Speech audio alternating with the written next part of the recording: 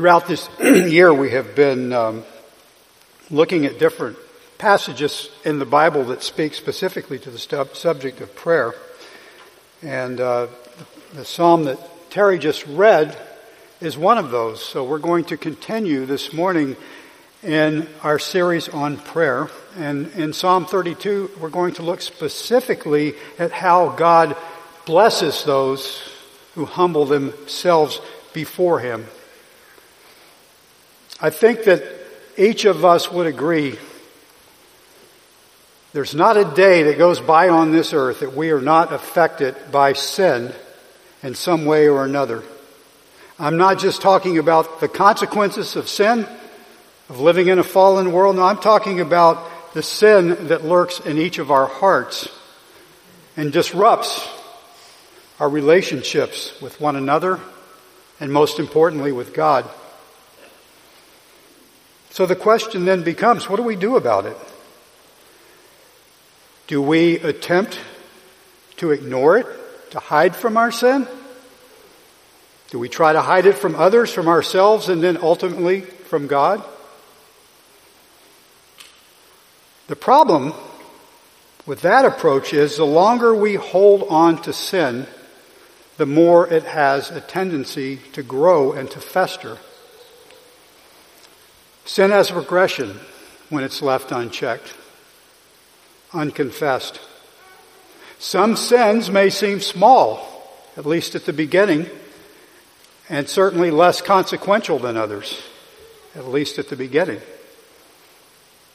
Certain things that we take for granted, like as normal behavior, things like grumbling and complaining about different aspects of our lives, our jobs, our family members, maybe even the circumstances of our lives that God has providentially ordained. But persistent grumbling and complaining often leads to discontent, and discontent often leads to misery and despair. Sin always starts small, but when it's left unchecked, it grows. Just look, for example, at the number of miserable married couples whose marriages often, sometimes end in divorce. How does that happen? No one enters into marriage with the thought of being miserable or getting divorced, but there's a definite trajectory that leads them there. What begins small, such as discontent, for example, with our spouse, maybe over just little things. I won't bother trying to name them. You know what they are. They're probably a little different for each of us. If those aren't dealt with, our attitudes towards those things are not dealt with, acknowledged and confessed as sin, repented of, they grow. They grow and they can then lead to a miserable, broken relationship. That's the trajectory of unconfessed sin. What starts as grumbling can quickly turn to anger, yelling, screaming, maybe even physical violence. It doesn't have to be that way. It does not have to be that way. God offers relief from the crushing weight of our sin. In the life of King David, the man that the Bible describes as a man after God's own heart, the man that God appointed to be king of Israel, there was at least one example of that progression of unchecked, unconfessed sin. It's been described as the great error of David's life. It is certainly by no means the only sin that David ever committed, but it was certainly the most consequential. You know which one I'm talking about? Yeah, you probably do, because it's so closely identified with him. That great error that I'm talking about is recorded in 2 Samuel 11. In that chapter, we're told of David's adulterous relationship with his neighbor Bathsheba and the murder of her husband Uriah. So why should this be important to us? Because one reason is it perfectly illustrates the trajectory of sin, the progression of sin. I'm relatively sure that David did not just wake up one morning and out of the blue decide to commit adultery and later on murder. That's not how sin usually works. As is often the case, sin began with a look. In verse 2 from 2 Samuel 11, it says, "Now when evening came, David arose from his bed, and he walked around on the roof of the king's house, and from the roof he saw a woman bathing." David, perhaps innocently enough, maybe for the first time, noticed that his neighbor Bathsheba, as the text goes on to say, was very beautiful in appearance. How long do you suppose he pondered that image of her before it grew into lust? Well, we don't really know. The text doesn't specify that, but think about your own heart. Think about your own heart. You notice something for the first time. Perhaps a new car, a material object, perhaps somebody of the opposite sex. How long before that look turns to lust if we keep feeding it, keep dwelling on it? How long? David first looked, then he lusted, which led to adultery, and in an attempt to cover it up, he arranged for Bathsheba's husband, Uriah, to be killed in battle. And you know what ultimately, as bad as all that was? You know what ultimately was the worst part of this from David's perspective? The worst part from David's perspective was living with what he had done. He sought to hide his sin from God and to bear it alone. Why? He was too proud. I mean, after all, he's the king, the man after God's own heart, right? What should David have done? What should we do when sin entangles us?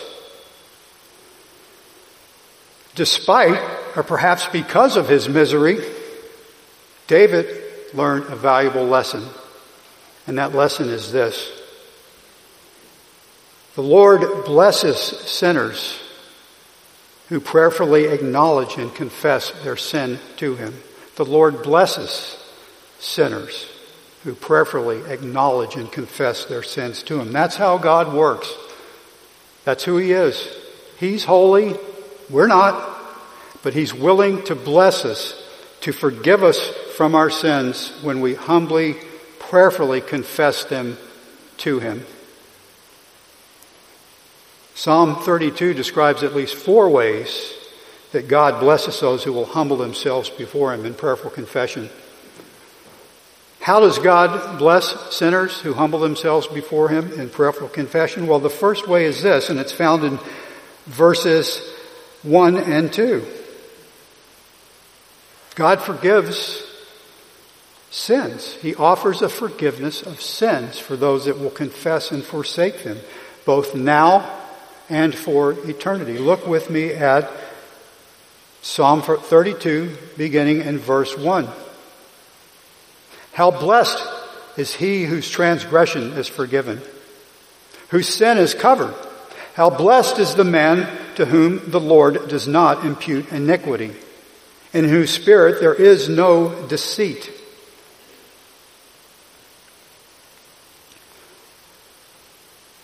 What does it mean for someone, in this case King David, speaking of himself, to be blessed by God? Well, simply put, blessing, as we often use the word, means that God has bestowed favor on a person. It's the result, and it results in prosperity, happiness. Broadly speaking, that's what it means to be blessed by God. God's blessing brings joy. We find that throughout the Bible. But too often, I think it is tempting to think of blessing just in earthly terms.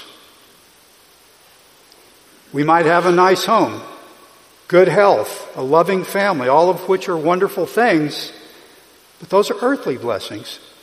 Not that we shouldn't regularly give thanks for them, we should, but they're earthly blessings. But the blessing that's described here in Psalm 32 is deeper than that. It has both earthly and eternal consequences. Why do I say that? Well, what does the Bible say about sin? God hates sin, right? And as you've undoubtedly discovered in your own lives, it brings misery to all of us here on earth. It's one of the major themes of the Bible, and it's an indispensable component in God's plan of redemption. Sin is why we need to be redeemed. As we're told in Romans 3:23, the consequence of unpardoned sin is death. The wages of sin are death. And when each of us dies, immediately after taking our last breath, we will stand before God. And if your sins have not been paid for by His Son, you will be held accountable for a debt that you cannot possibly pay. Your failure to pay that debt will result in eternal punishment, eternity in hell, under God's eternal wrath. That's why the depth of the blessing described in this psalm brings eternal, not just earthly, joy to those who receive it. And there's two reasons that I say that. The first is this. The first is sin has been removed. Look at the text. How blessed is he whose transgression is forgiven. It's as if the sinful act never happened. It's been removed. And not only is the sin or the transgression forgiven, we're told it is covered. It's removed as a factor in the sinner's relationship with God, now and for eternity. That's the true nature of forgiveness. Case closed. It won't be brought up again. It won't be held against you. The sentence of death that the sinner is under has been removed. That's an eternal blessing. Secondly, sin has not been recorded. The Lord, it says, does not impute iniquity. We will not be held responsible for our sins. It is removed, expunged from our records, like in a court case. Theologians describe this as the doctrine of justification. Christ's righteousness is imputed to us in place of our sin. When Jesus died on the cross, He paid the penalty for our sin. He suffered the wrath of God on our behalf. The penalty of our sin has been removed. The penalty of our sin is covered. But you don't need to be a theologian to understand that this psalm we're looking at today was written long before Jesus lived and died on our behalf. So how is it that David's sins are forgiven? Or for that matter, anyone who lived before the time of Christ's sacrifice on the cross. In Romans 4, the Apostle Paul, writing concerning justification, quotes the first two verses of Psalm 32, along with a familiar passage to us, Genesis 15:6, where Paul reminds us that Abraham believed God and it was credited to him as righteousness.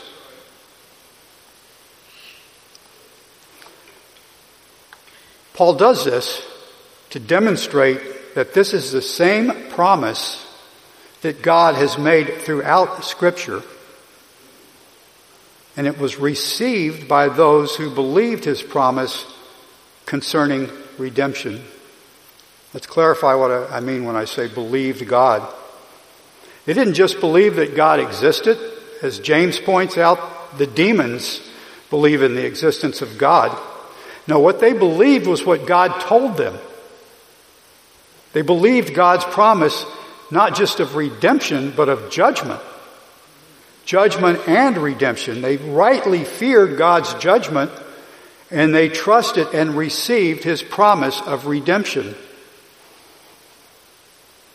So who are those people then and now who receive God's blessing? Well, look at the second half of verse 2. We're told that it is those in whose spirit there is no deceit. Now, I described to you earlier David's decidedly deceitful behavior with Bathsheba and Uriah.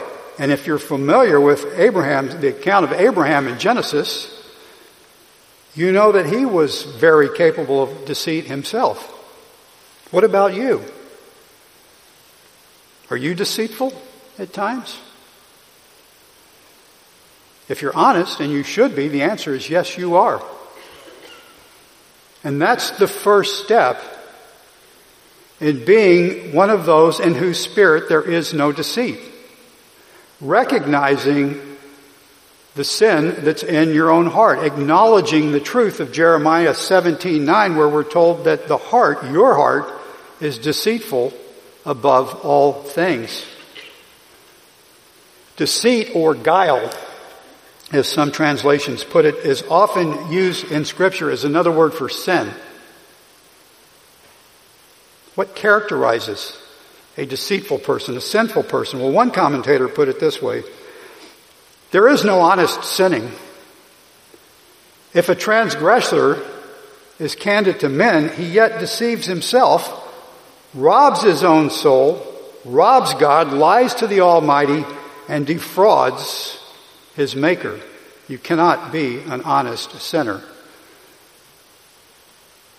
God knows the thoughts and intentions of our hearts. The question is, do we? Those who are willing to humble themselves before God in prayer, to acknowledge and confess their sins to Him, those are the ones in whose spirit there is no deceit. If you're a Christian, your relationship with God will be marked less by deceit and more by humble prayers of confession to Him. There will be a willingness, a compulsion even, to prayerfully acknowledge and confess your sin to Him and thereby continue to receive His blessing, not just of salvation, but of peace with Him. If you're here today and you're not a Christian, let me point out to you the good news of this passage. And that's this: no matter what you have done, no matter how bad you think you've been, no matter how much guilt caused by sin that you are carrying around, as long as you are still alive on this earth, it is never too late to pray to God and unburden yourself of the sins that you're harboring in your heart. Amen. If that burden is crushing you, Christ will gladly bear it for you. That's the blessing that He offers. And that's the truth that David shares in the next section of this psalm. Not only does God bless prayerful, humble, repentant sinners by forgiving them their sins, secondly, in verses 3 to 5, we see that God relieves suffering from guilt. God relieves suffering from guilt. Look at verse 3. When I kept silent about my sin, my body wasted away through my groaning all day long.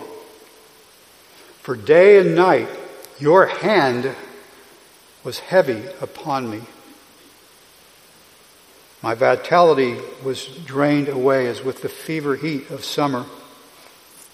I mean, who among us cannot, to one degree or another, relate to David's description of suffering caused by the guilt of unconfessed sin?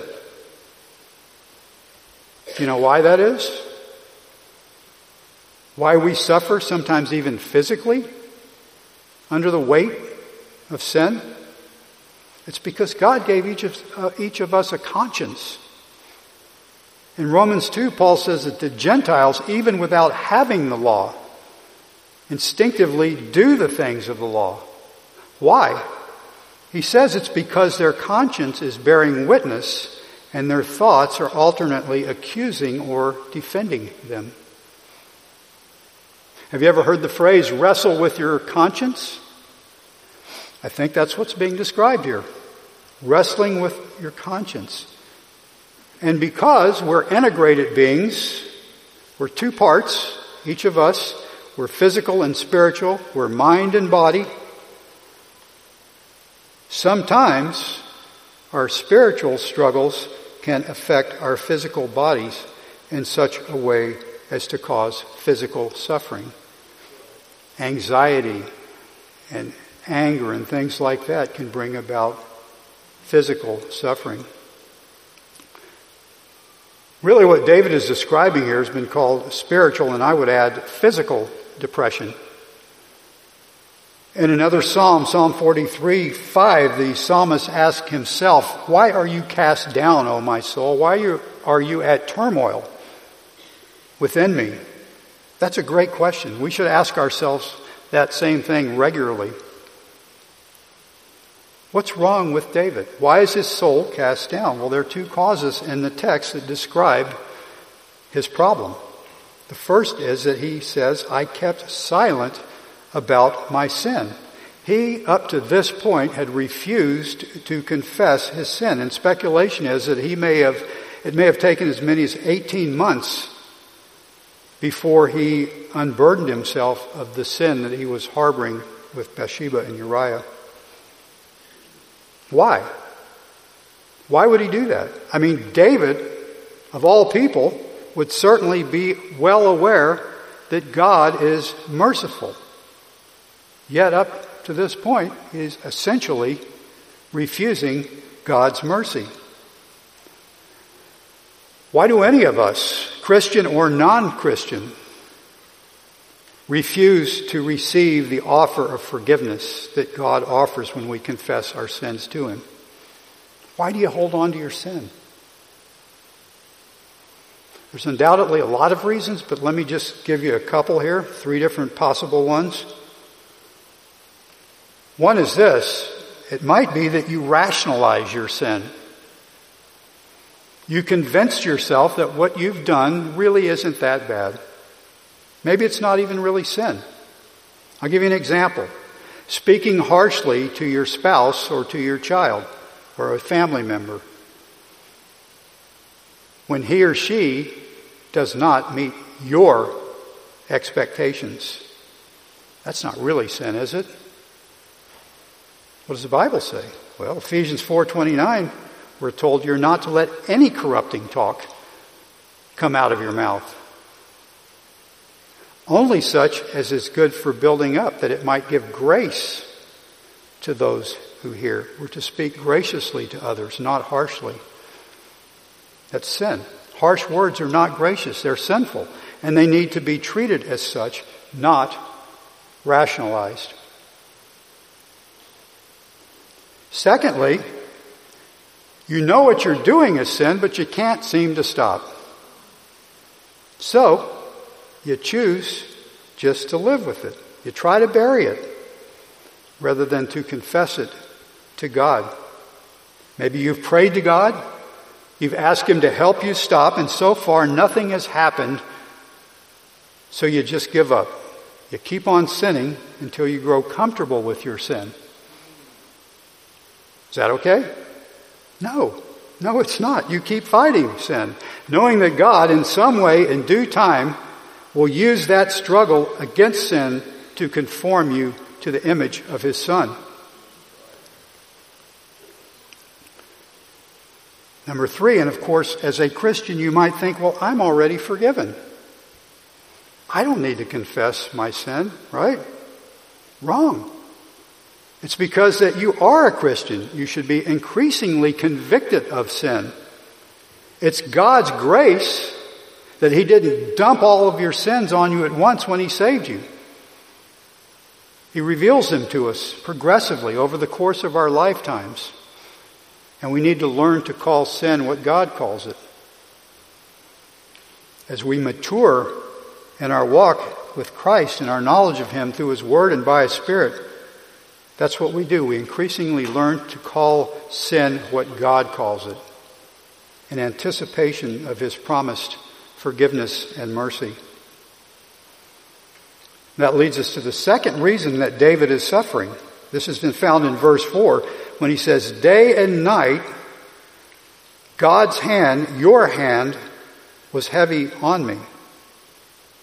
What's he saying? He's saying that it took many months of suffering and guilt, but God did not let up in convicting him of his sin.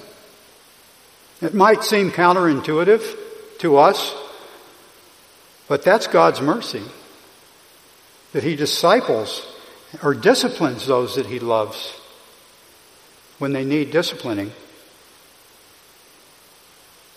Just as it's God's mercy that He forgives the guilt of sin, look at verse 5. He provides relief from that sin, the relief that we also desperately need. Listen to this. "I acknowledged my sin to you. My iniquity I did not hide. And I will confess my transgressions to the Lord, and you forgave the guilt of my sin." This goes beyond peace of mind. This demonstrates that when we deal honestly with God, He deals mercifully with us. Acknowledging, not hiding, confessing our sin is ultimately the answer to all of our earthly and eternal problems. God forgives sin. He relieves the guilty of their suffering. And the third way that God blesses those who prayerfully confess their sins to Him is that He preserves them in times of trouble. God preserves us in times of trouble. This is found in verses 6 and 7. That's the conclusion David reaches. Verse 6, "Therefore," meaning my conclusion is this, "let everyone who is godly pray to you in a time when you might be found." Who are the godly? The godly are those who are God-oriented, as we said earlier. Those who believe God and are willing to humble themselves before Him in prayer. Those who believe His promises of judgment and redemption. Today, that means those who are truly Christians. Those who genuinely confess with their mouths that Christ is Lord and believe in their hearts that He's been raised. And they're to pray, it says in the text, in a time when He may be found. How should we understand this? We live in a culture where the majority of the population claims to be Christian. Now, whether they are or not, I don't know. It's not my job to ultimately to decide. But if you're godly, you take sin seriously. And there will be times when God's Spirit is acting upon your conscience and will prompt you to do what David is describing, to pray to God, to humble yourselves before Him in confession. That's what it means to pray to Him at a time when it may be found. God, as we know, is always present. He can always be prayed to at any time. In fact, Paul says we're to pray without ceasing. But this is going beyond that. It says, the psalmist says in Psalm 95, "Today, if you would hear His voice, do not harden your hearts." The godly respond to God's Spirit, convicting them of their sin, and they prayerfully confess it to Him. And then in the second half of verse 6, we're told, "Surely in a flood of great waters, the waters, will not reach him." It brings to mind a person standing safely atop a rock, caught in the midst of a flash flood with waters raging beneath him. I'm thankful that's probably not going to happen to us down on the river this next couple of days because it hadn't rained for so long. But we get this picture. We can see this. That sometimes life is like that. We feel like we're standing on a rock and the water is swirling all around us. We feel like we're drowning due to all kinds of circumstances, some of our own making, some not. But God says the one who relies on Him will not drown, at least from a spiritual perspective. 2 clauses in verse 7 explain further God's promises to preserve us, and secondly, to surround us. He preserves us. He is our hiding place. David says we find refuge. We're preserved spiritually by God, by the truth of His Word, by His Spirit, which helps us to understand and to apply His Word. We learn increasingly to think and respond biblically to all of life's circumstances, the waters that are swirling around us, when we depend upon God as our hiding place.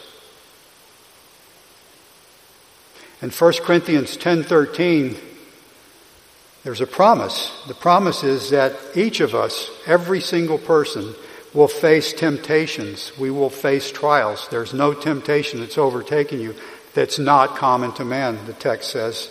They're inevitable. They're coming. There's no temptation or trial, which by the way is the same word used there, that's not common to man. But God says, I am faithful. I will not let you be tempted beyond your ability. But with the temptation, I will provide the way of escape that you may be able to endure it. He doesn't say the trials and temptations will go away.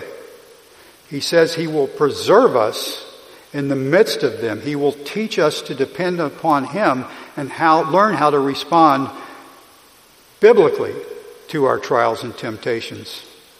That's what it means to be preserved, not necessarily physically, but spiritually. He spiritually preserves us. And secondly, God will surround us with songs of deliverance. It brings to mind, for me, Lamentations 3, passage I love. In the midst of the destruction of Jerusalem, the prophet Jeremiah says His steadfast love never ceases. His mercies know no end. They're new every morning. Great is your faithfulness. He's faithful to sustain us, to deliver us from trials and temptations daily and ultimately eternally for all times. That's what it means to be preserved by God. God blesses sinners who prayerfully confess their sins to Him by forgiving them, by relieving their guilt, by preserving them, and then fourth and finally, God provides instruction that leads to rejoices. God provides instruction that leads to rejoicing. This is found in verses 8 to 11. Verse 8, I will instruct you and teach you in the way which you should go. I will counsel you with my eye upon you. In the heading of this psalm, in your Bible, you may notice the word maskil, a maskil. In the New American Standard, it says that this is a Psalm of David, a maskil. So what's a maskil? Not a word we use regularly. In the Hebrew, it is related to the word meaning to be wise. In the Greek, it's pretty straightforward. It's the same word used in verse 8 for instruction. And essentially, that's what this psalm is. It is God imparting His wisdom and instruction to us, and He is instructing us through David. David is giving instruction to his audience based on his own experience with sin and God's mercy. From a practical standpoint, I find that to be some of the most helpful type of instruction we can receive. That which is the instruction of a sinner and who encountered God's mercy and the results that followed his testimony, if you will. In fact, I think this is a great example of how we are to disciple one another. The transformation that God brought about in my life is one of the things that attracted me to the study of biblical counseling. Which, by the way, I think a better term for biblical counseling is practical theology. Because that's what God's Word is. God's Word is practical. It instructs us. It speaks to us about all matters of the heart. It teaches us how to flourish as His children. Before I became a Christian, I imagined Christianity and the Bible to be no more than a bunch of rules that I had to follow that would intrude on my perceived pleasure. Turns out, many of the things that I pursued for most of my life ended up being anything but pleasure. Just like David. When he lusted after Bathsheba, it felt good at first. But soon, the things that once felt good to me became entanglements of sin. Until, by God's purest grace, as my brother Sam Carl is fond of saying, God saved me and began to instruct me by His Spirit through His Word and by using numerous brothers and sisters in Christ, many of you who are here today. Christians are instruments in God's hands. We're used by Him to teach one another what it means to follow Christ. By God's grace, He began to use me to disciple others. And I suppose, not unlike David, God determined I was qualified because of all the messes I made along the way that He had to clean up after me. But isn't that how David is instructing us? David's telling us about the misery of his sin and the goodness of God to forgive him, to relieve him of his suffering, to preserve him in times of trouble, and to instruct him so that he might flourish, serving God and serving others.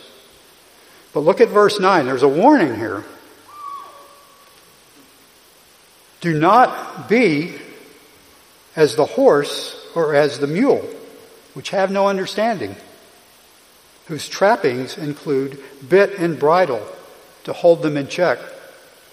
Otherwise, they will not come near you. I don't know about you, but the phrase that comes to mind here is stubborn as a mule. You sometimes feel like you're stubborn as a mule? A mule who has no understanding or forgot everything he once understood, who has to have a bit or bridle to keep him in line. Even though you know your Bible, how often do you fail to live like it? You might start the day with a devotion, daily Bible reading plan, as you should, but then you step into the world, and sometimes it seems like everything you learned that morning goes right out the window. But David's telling us we should not be like that. We're not to be like stubborn mules. We have no excuse to act that way all the time. As Jesus promised His disciples, we have a helper. We have the Spirit of God and the Word of God to guide us. We gather here each week to sit together under the teaching of God's Word. We have God's people, our brothers and sisters in Christ, to come alongside of us. None of us is perfect. But if you prayerfully pursue the things of God, then it can't be said of you that you are acting stubbornly. It's when we fail to pursue God throughout each moment of each day that He gives us on this earth that we're given over to stubborn behavior. And if necessary, if you're a Christian, He will use discipline to keep you in check. He will use the bit and the bridle, if need be, to keep you from kicking against Him. And in verse 10, we're told, many are the sorrows of the wicked, but he who trusts in the Lord, loving kindness shall surround him. See the contrast? See the choice? Pursue sin pursue wickedness, and just as David did, you will find sorrow. But trust God, and His loving kindness will surround you, just as David learned, and he is teaching us. That's how we are to flourish on this earth and for eternity. We are to be glad in the Lord and rejoice, you righteous ones. Shout for joy, all of you who are upright in heart. The joy and the blessing that's found here is not some giddy, unrealistic, 24/7 happiness bound up in earthly pleasure. No, this is describing rejoicing in the Lord Himself, abiding in Him, and who He is, who He has revealed Himself to be to us through Christ, the living Word. If you're a Christian, that's what preserves and sustains you. How God blesses you. No matter the circumstance, He blesses you when you are humbly dependent upon Him. If you're not a Christian, this is what you desperately need. You need the blessing of God's forgiveness, His relief from the guilt of sin, His preservation in times of trouble, His instruction that leads to rejoicing and flourishing. You need to prayerfully humble yourself before Him. Just like David, who became entangled and weighed down by sin, many are the sorrows of the wicked. But the one who trusts the Lord, God's loving kindness will surround him now and forever. Please pray with me. Gracious Father, we give thanks to You this morning that You have gathered us to worship You and to explore the truth of Your word together. We thank You for Your faithfulness to forgive us of our sins when we humbly confess them to You. We thank You that the forgiveness You offer brings relief from our guilty suffering, that through Your Son we have peace with You forever. You preserve us, You instruct us, You teach us how to be instruments in Your hands so that we may serve You and serve each other for as long as we're on this earth. We pray, Lord, for those who have yet to receive Your mercy, that today would be the day that they would humble themselves before You in prayer, confessing their sin and receiving Your mercy, so that Your name is glorified now and forever. We pray all these things in Christ's holy name. Amen.